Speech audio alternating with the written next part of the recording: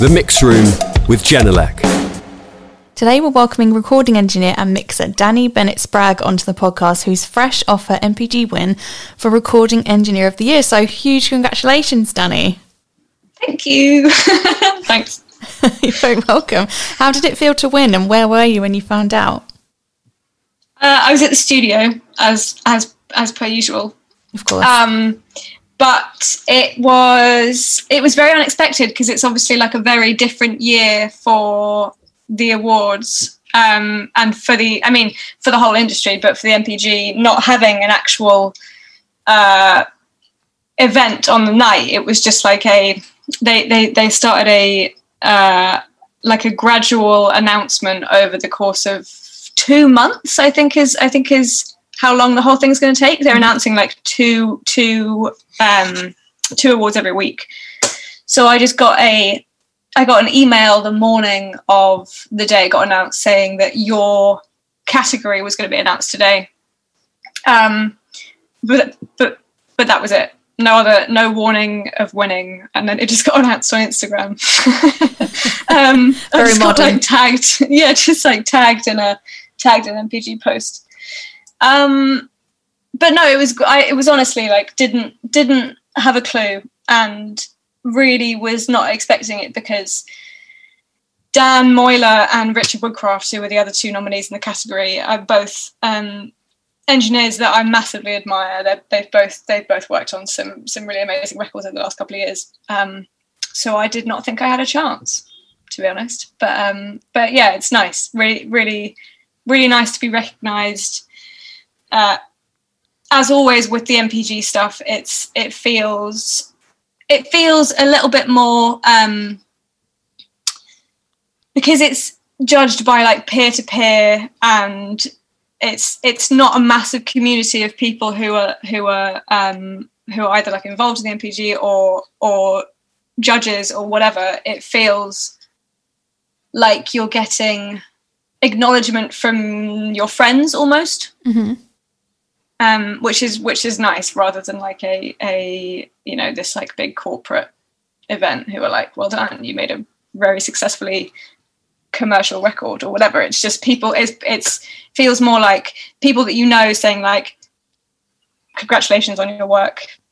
We think it's really great. Yeah, that's really great to hear. Lovely to get that peer recommendation, like you say. Yeah, exactly. And you've won before, obviously, as well. You won in 2019, wasn't it? So Breakthrough Engineer of the Year at the MPG Awards. So on a little bit of a winning streak there, Danny. I mean, there's nowhere else to go. It's like Breakthrough Engineer and then Recording Engineer. And it's a big surprise. I mean, they both were, to be honest. I was not never really saw it in the like short-term foreground of my career, I guess, but yeah, as I say, it's really nice recognition. I really appreciate it. Yeah, of course. And of course it's been a very difficult year for everyone and the music industry and all of that, so nice this year to get a little bit of positive news, I suppose, after what must have been a bit of a challenging year, I'm guessing. It's just been different. It's been like very I was going to say it is funny with the MPG, because the stuff that you get nominated for, or like when you end up on the shortlist and you have to submit stuff to the judges, the year that they're looking at is like almost an entire year ago. So all the stuff that the 3 records that I ended up putting forward were all things that came out in 2020. They all came out at like the very start of lockdown, but I'd worked on them like 2.5 years ago. So it feels like it is a really nice bit of recognition and like, a pat on the back in a tough year, but also it's not stuff that I worked on this year. So it's like, oh, I see. It feels like a reminder of some really great records, and it's like, yeah, like it's just funny. It's just like the time frame that the awards happen versus when the records come out versus when you worked on them. It's like some of those records feel like a really long time ago now. But regardless, it's nice. Yeah, delayed recognition, still good. Yeah, still good. We'll still take it. Yeah. What were the projects that you were talking about that this win was based on, if you know the answer to that? It was I don't know what was initially put forward on my behalf for the long list, but then when I got shortlisted, I had to put forward 3 records or three songs, 3 pieces of work, and I submitted a track from a record called On the Other Side, which is by Blanco White, that I engineered a couple of years ago, and then not the title track, but another track off Milena Zavala's last record that we made at Urchin Studios in London, again, like 2.5 years ago. I think it was the end of 2019. Okay. I think. I'll take your word for it.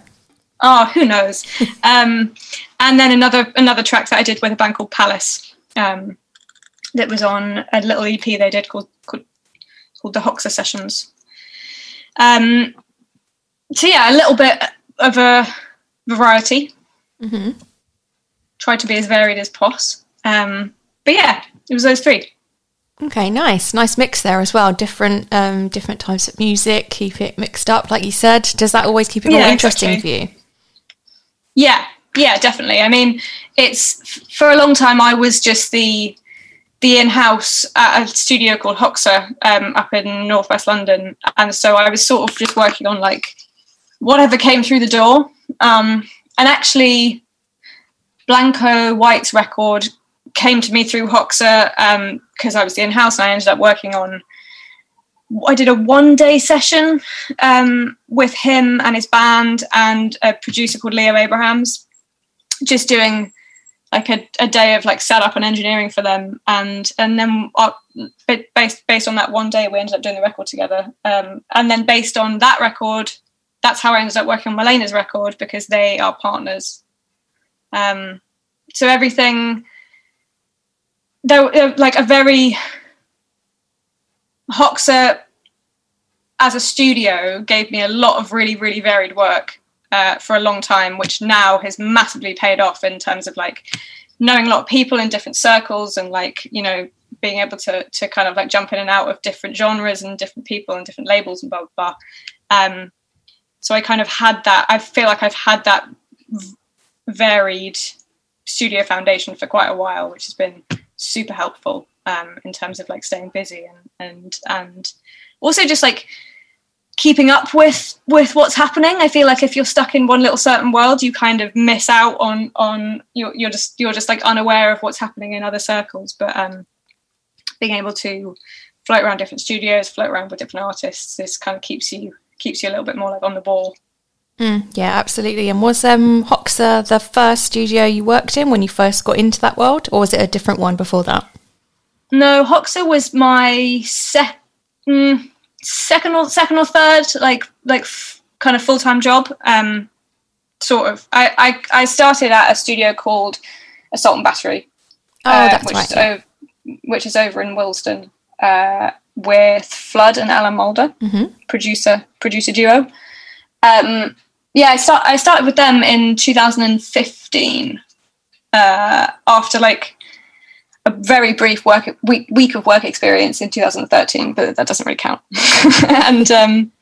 And then I stayed at Battery for about 1.5 years, and kind of like did teeny little bits at other studios in between, but that was kind of my stomping ground for the first couple of years, and then moved to Hoxha from there. Okay, cool route in. And what mentors as well? I've seen as well that you were asked to assist on a week-long session at Assault and Battery and ended up staying for 18 months. Pretty much, yeah. So I did my first week of work experience there with Flood in end of 2013 while I was still at school. But then kind of like stayed in touch with everyone who was there and went back for a week with Alan, and then a week with a producer called Catherine Marks, who was also based there. Well, actually is still based there. So I kind of like had these little windows into the ways that different producers worked and to working in different rooms within the building. And then when I finished school, I worked in a couple of other studios briefly, worked in like a little place in New York for 3 or 4 months, and then came back to London, and kind of by chance, one of the engineers at Battery had sent me a message saying that they needed an assistant for a session that was going to happen there. And I think it was pretty much the week that I'd got back from New York. So it was just like really good timing. And I ended up doing that session, and then I became a pretty much full-time assistant there. It was kind of like a perfect little window of one of the engineers from there moving on and them not really having enough pairs of hands on deck. So it was just, I got very lucky with timing. But still, you've worked really hard and got to where you are now, so that's brilliant. I've seen as well, so Flood always said how key it was to have a woman in a session because he thought it changed the dynamic. So that's interesting, isn't it? He has said that. Has he? What do you make of that? Is there any truth to it, do you think? I think it's definitely true that the dynamic changes. Whether it's always a good thing or not is a separate. I think it's a separate conversation. But I do think it's important to have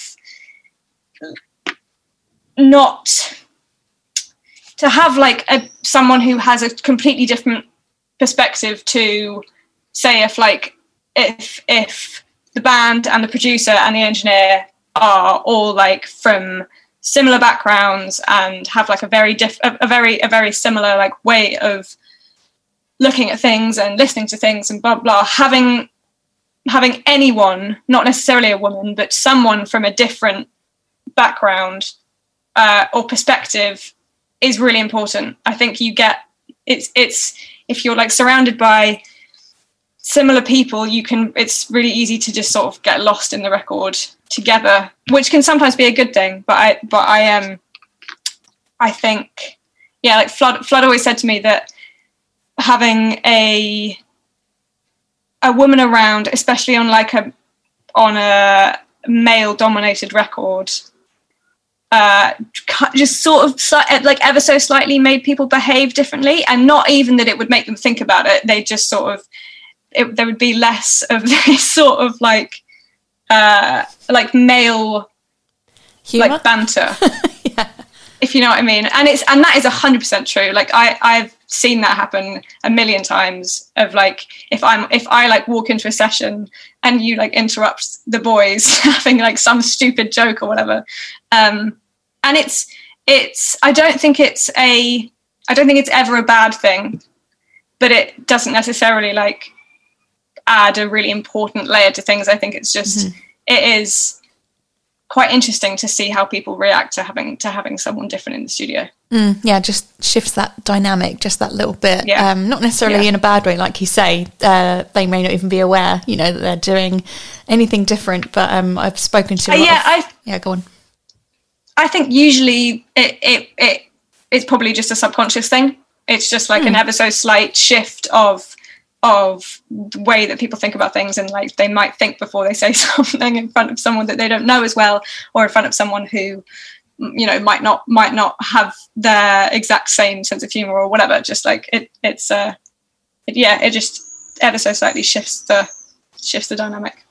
Yeah, and obviously we know, and everyone knows, that women in audio, the stats are quite low. That's a whole other podcast discussion, of course. But I know you're in this great community of women working in audio. So how do you support each other, and how do you think more women can see this as a viable career option for them? In terms of, what are the barriers? Is it just awareness? I mean, what do you think is going on? I think awareness is the biggest barrier, because I think that now that even in the last 5-6 years since I've got into the industry, like the presence of female engineers and producers and mixers is so much more visible than it was when I started. Like I didn't really come into the industry from, I had zero studio background when like the first before the first week that I spent in Battery. Like I really had no idea what was going on, didn't know who any of these people were, could maybe name like 5 producers, but like didn't even really cross my mind that there weren't that there weren't any women doing it.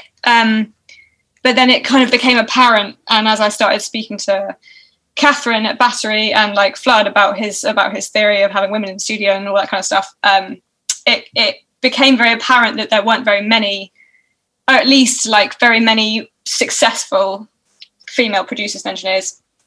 And now, not only is there like a massive community of them who are very much, or at least like definitely in London, there's a massive community of them who are very in touch with everyone, and everyone sort of knows each other, and we like share work between us, and it's if there's a session that someone can't do, you try and pass it off to someone else, and blah blah. And there's a lot of like I get plenty of requests from people wanting to work on a record with a team of like entirely female engineers and mixers and musicians, and they ask me for like a recommendation of a female mastering engineer or a female mixer or whatever.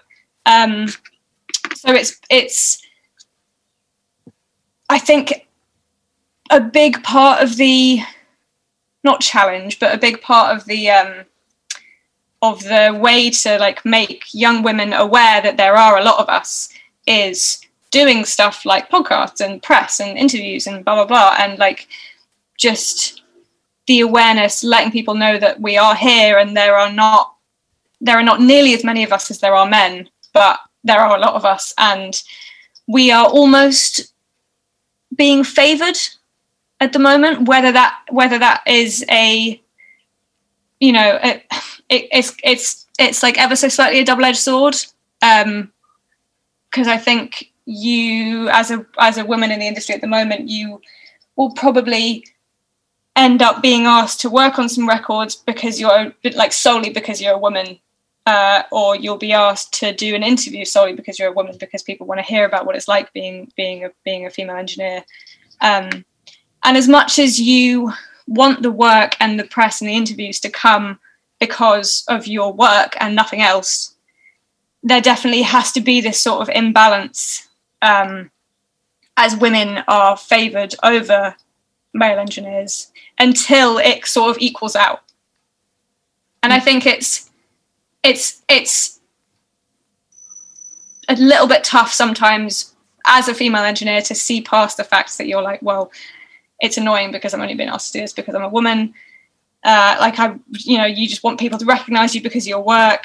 But I think it is important for us to take these opportunities, because then for the generations that are going to come after us, or not even the generations, but people who are like 5 to 10 years younger than me, who are looking at the industry and thinking like, is this viable? Like, I really don't want to go into an industry where I'm such a massive minority. I think them seeing that we all exist is half the battle, of them just feeling like it is possible. If you end up in this industry, you're not going to be by yourself. Yeah, exactly. And it can only get better, like you say, with more exposure. I mean, I've spoken to quite a few female producers, engineers, mixers, that some of them have said it seems like maybe there are more women working in these fields than perhaps there actually are, because they're used almost as a poster girl for, look, women can do this too. So it seems a bit more like there's more women in the mix, but really they're just used almost as not a gimmick. That's a terrible way to say it, but you know what I mean. But no. Yeah, totally. Yeah, it's very true. And I think it's, as I said, it's like double-edged sword a little bit, but I think it is, it definitely can't be a bad thing. Step in the right direction, whatever it is anyway. So. And it might be a step too far, but until it gets to, until the playing field sort of levels out a little bit more, I think it has to be this kind of imbalance of like, we're going to do 10 interviews and we're going to make 7 of them women and 3 of them men, versus, and then like in 5 years time, when people coming into the industry is more balanced, it'll go back to, you know, we're gonna give 5 of these jobs to women and 5 of these to men, and it's going to be like a completely equal playing field. But it's got to it's got to swing too far the other way before it before it comes back round, I think. Yeah, we've got to get there first, but it's on the way, hopefully. So let's just keep going. It is, definitely. Yeah. And you're just back from LA, pretty much. Was it today? Not today, yesterday or something? Right. Yesterday so as a last minute trip, was it? A work trip? Very last minute trip. Booked my flight on Thursday last week, flew out on Friday. Oh, wow. Okay, yeah. Very last minute. And it's kind of the only way you can do things in the COVID era. Just like really last minute.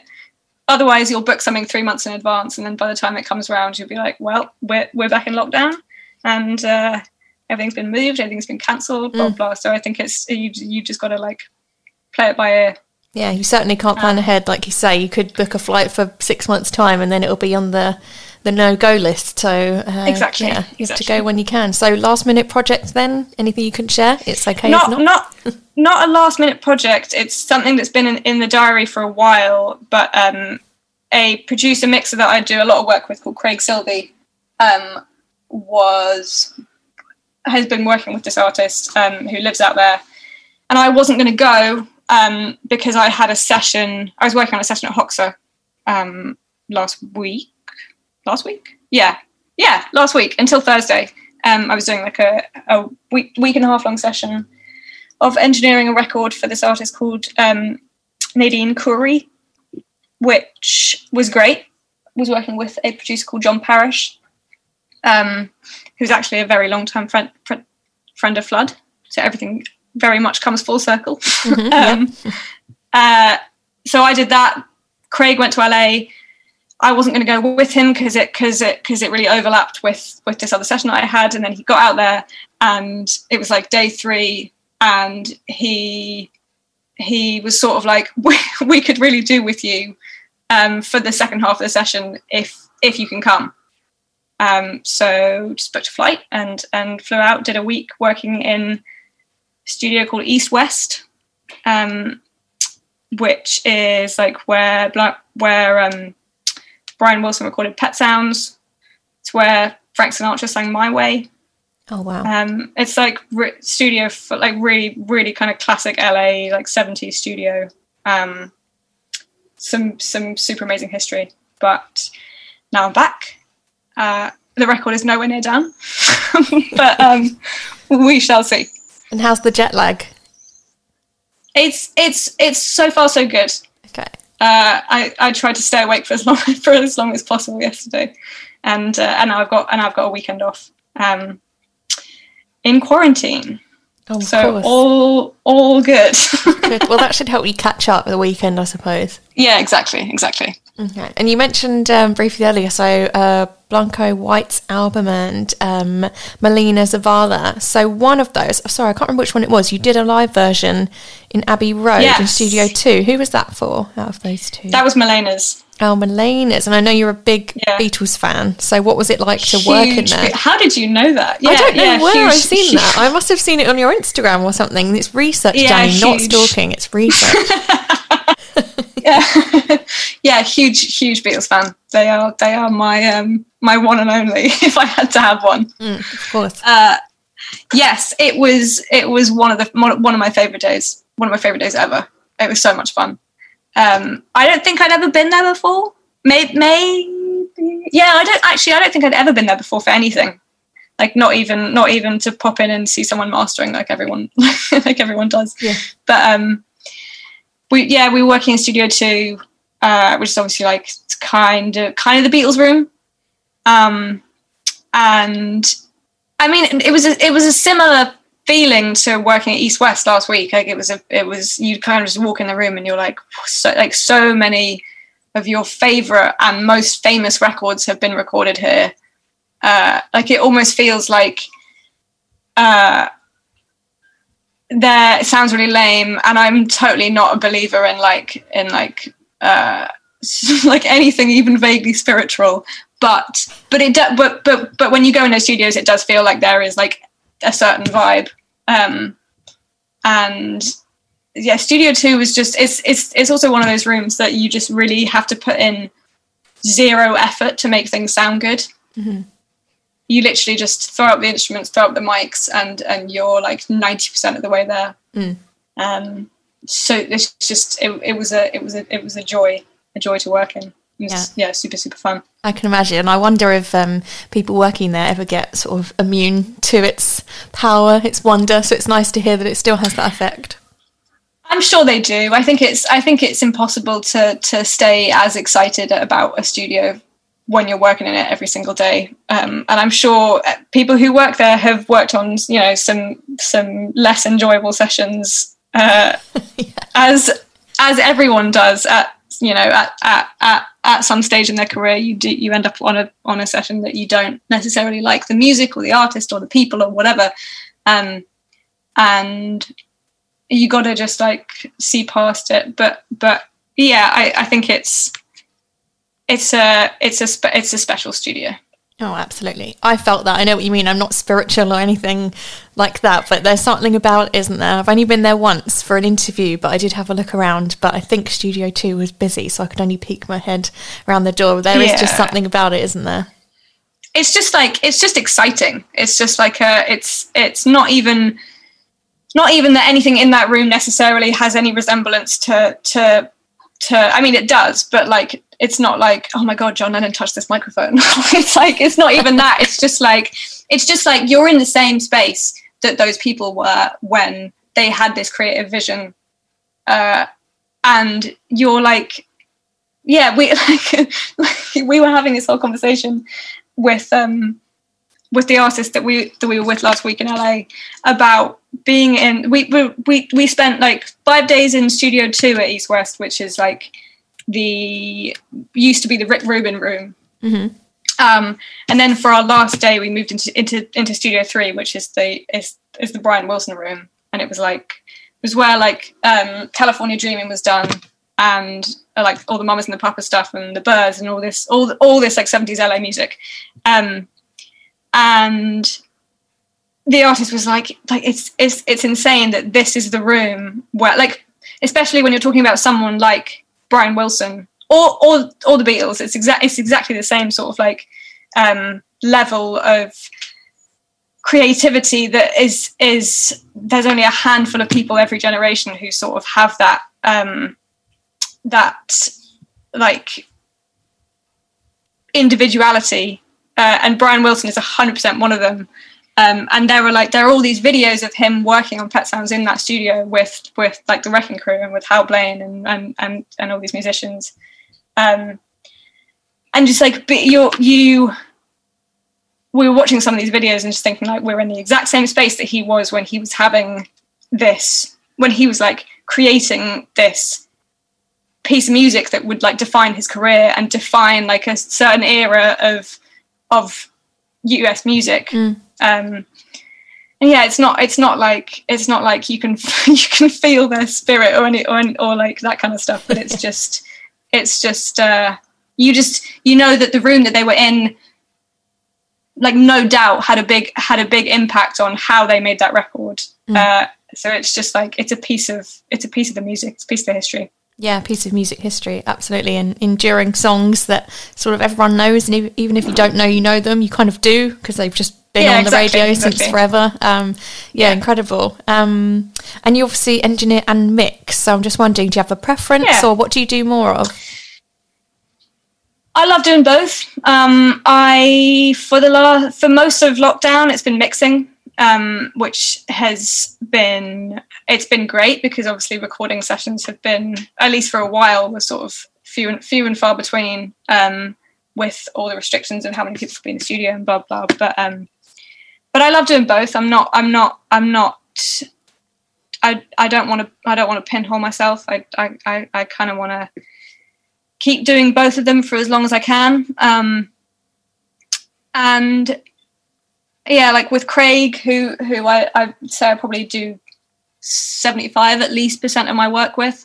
With him, it's predominantly mixing, and we just do like the thing we've just done. We do like a couple of productions a year when he's asked to, and then we have to go somewhere else to do that because his studio in Kensal Green is pretty much just a mix room with like a little like teeny tiny recording space attached, but we've been in there for the last year just working away. But then occasionally I go back to Hoxha and do an engineering project, or occasionally I get asked to go elsewhere. But I don't. They both have they definitely both have their merits.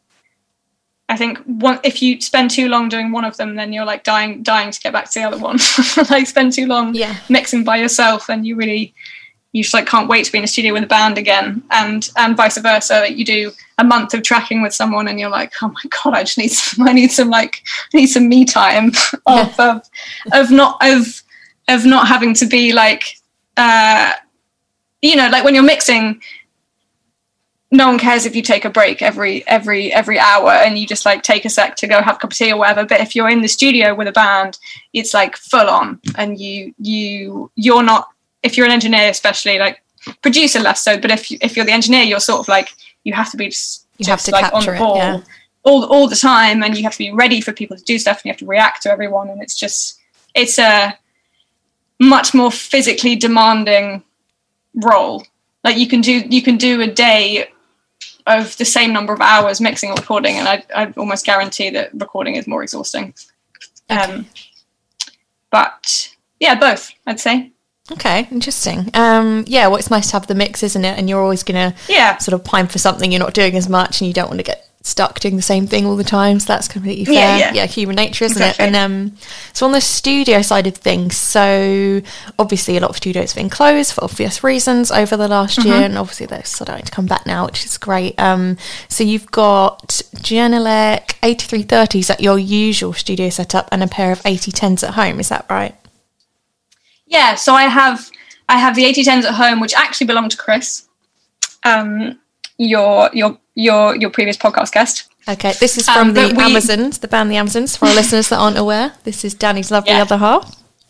Yeah, so we share our little like home studio, which is literally in a boiler cupboard. Yes, he told me about this cupboard actually. But it does the job. Yeah, I mean, it was sort of like a lockdown invention when we moved into our flat, and I almost never work from home because I don't really enjoy it. Like I really like the process of like going to work and you get in a different headspace. I like that. You get in a different headspace just like on your journey even, and it gives you like I'm a 15-20 minute walk away from where I usually work, so I can just like have a little stroll in the morning, like think about what I'm going to do during the day, or like listen to a podcast or whatever. You just like you have a little bit of like adjustment time after you get out of bed. Whereas if your studio's in your house, you just sort of roll out of bed, like you just stay in your PJs and then go to work. And loads of people love it. Loads of people love having like a live work kind of combo space, but yeah, not for me. I don't think. I find it tough to get in the right mindset. But having said that, it was sort of necessary in lockdown. Yeah, of course. So yeah, we just have like little home set up with my Apollo and his baby Jenny's, which works great. It's been a bit of a lifesaver actually. Particularly for Chris, but for me as well, when I've just had to sort of like jump on stuff and either haven't been able to go to the studio because of quarantine or whatever, or just for ease. Yeah, it sounds like it's helped as well, given that you're sort of using an unconventional space of a cupboard, so it's nice to know the Genelecs are still doing their thing in there. They are 100%. Yeah, we were not, I was not expecting much when we set it up. We just thought it would kind of be like a vaguely makeshift thing that would work for Chris and the band to do like home demos and stuff. But actually, it's turned into a pretty trustworthy little space. Like it's they translate, which is it's one of the best things about them. They sort of it doesn't take me too long to like readjust to them, and if you take stuff out of the Jenny world, it usually translates pretty easily. And of course that's so important when you're working from home / in a cupboard, or not in a desirable recording location, or maybe the ideal one, should I say. So that's nice that they're giving you that reliable sound, I guess, that translates to the final mix. Yeah, it's definitely one of the things that I struggle with the most. Going to other studios to track or mix or whatever, like getting adjusted to the speakers.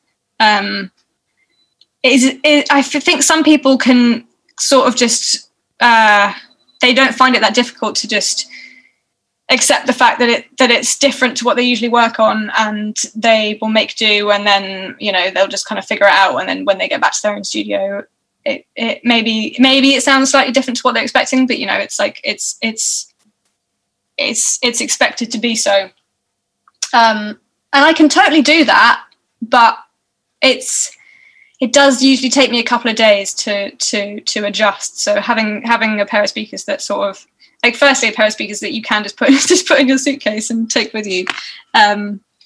Having something that is sort of like a constant, that isn't a pair of headphones, is super useful. And I'm taking, you didn't take them to LA with you, did you? I did not. Yeah. East West kind of had us covered. Okay, good. I thought they would. For that. Yeah, just picturing you in a hotel room doing these late night mixes or something. I've done that plenty of times. But yeah, like LA. I think they would have found it pretty hilarious if I'd shown up with a teeny tiny set of speakers. Like, what studio do you think you're in? Yeah, fair enough. So, when did you first use Genelecs then? First ever was actually when I got the 8030s. Okay. I'd used Baby Jennies back in Assault and Battery, where Catherine had a pair, Catherine Marks. She always used them as like a little B-rig, like checking station. And I think she used them as like a little travel thing as well. She'd usually, if she was doing, I feel like if she was doing a tracking session upstairs, she might like bring them upstairs and have them as a second set. Mm-hmm. But yeah, from then, which was probably 2015-16 to when I got the 8030s, that was it really. Okay, good. Well, it's glad to hear they're working for you and that you've kind of stuck with them. Yeah, I'm definitely converted. I don't feel like I know, or I don't feel like I knew that many people who were using them. And then when I got the 8030s, I was like, why isn't everyone using these? they just, yeah, like as I said with the 8010s, they translate and they're easy. And they're never, nothing's ever shocking when you take it away. You're just like, yeah, okay. Like everything makes sense. Yeah. But they're not like hyped like a lot of studios, like a lot of speakers are. That like I want to have a set of speakers that make me do a little bit of work to make stuff sound good. Like I don't want to just pull stuff up and be like, yeah, great, because then it just doesn't. No, it's just really unhelpful. When you like, feel like there's certain sets of speakers that you can, that even if you don't know them that well, you can almost immediately tell if you like the way that something sounds or not. Which the Jennies definitely have, but like I've listened to Craig and I were like trialing a load of speakers as a B set a little while ago, and there were loads that we like on a first listen of something we'd be like, yeah, okay, cool, and then you'd play through a bunch of tracks that you knew you didn't particularly like the sound of, but they didn't sound that bad, and it's not like you want stuff to sound bad, but you want there to be like a quite a contrast between stuff, and that it just feels like a lot of speakers help songs, and they help like frequencies to translate, which you don't necessarily want. At least, like definitely on a mix front, you don't want that to happen. When you're tracking, it's kind of helpful if you just get like a quick like, yeah, sounds great, and you get and everyone gets excited. But yeah, mixing, I feel like I want to have to do at least a little bit of work to get stuff to sound the way I want it to. Yeah, absolutely. The right balance of a challenge, I suppose, but also knowing that they're going to do what you want and they're reliable and they sound great. Yeah, That makes sense, totally. So what about, if you're allowed to say, the rest of the year? What's it looking like for you, Danny, work-wise? It's looking busy. It's looking real busy. This is the first year I've had in maybe ever that has been like, I sort of know what I'm doing for most of the rest of the year, which is very unusual. It's usually sort of week by week. if not maybe a month in advance, that I have a vague idea of what's going to be happening, but at the moment, it's everything is piling up, which is great, but it's daunting. It's very like terrifying to know that I potentially I'm not very good with putting time off in the diary.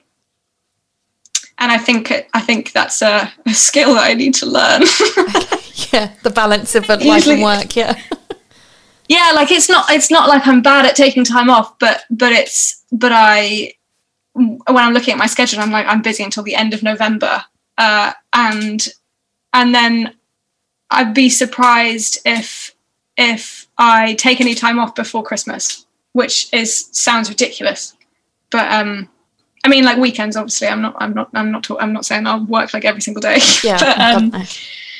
But yeah, you feel like you need to just put that in the diary and actually commit to taking a week off at certain points. And I think you'll see the rewards of doing that. But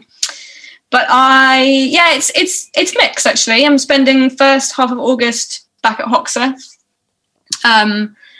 Don't know if I'm allowed to say what it is. I have no idea.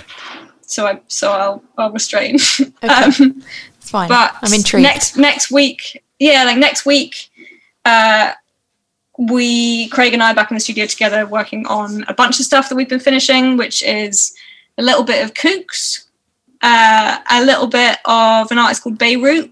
Okay. And a little bit of another artist called J.S. Ondara, who's a Kenyan but American-based kind of bluesy singer-songwriter. Nice.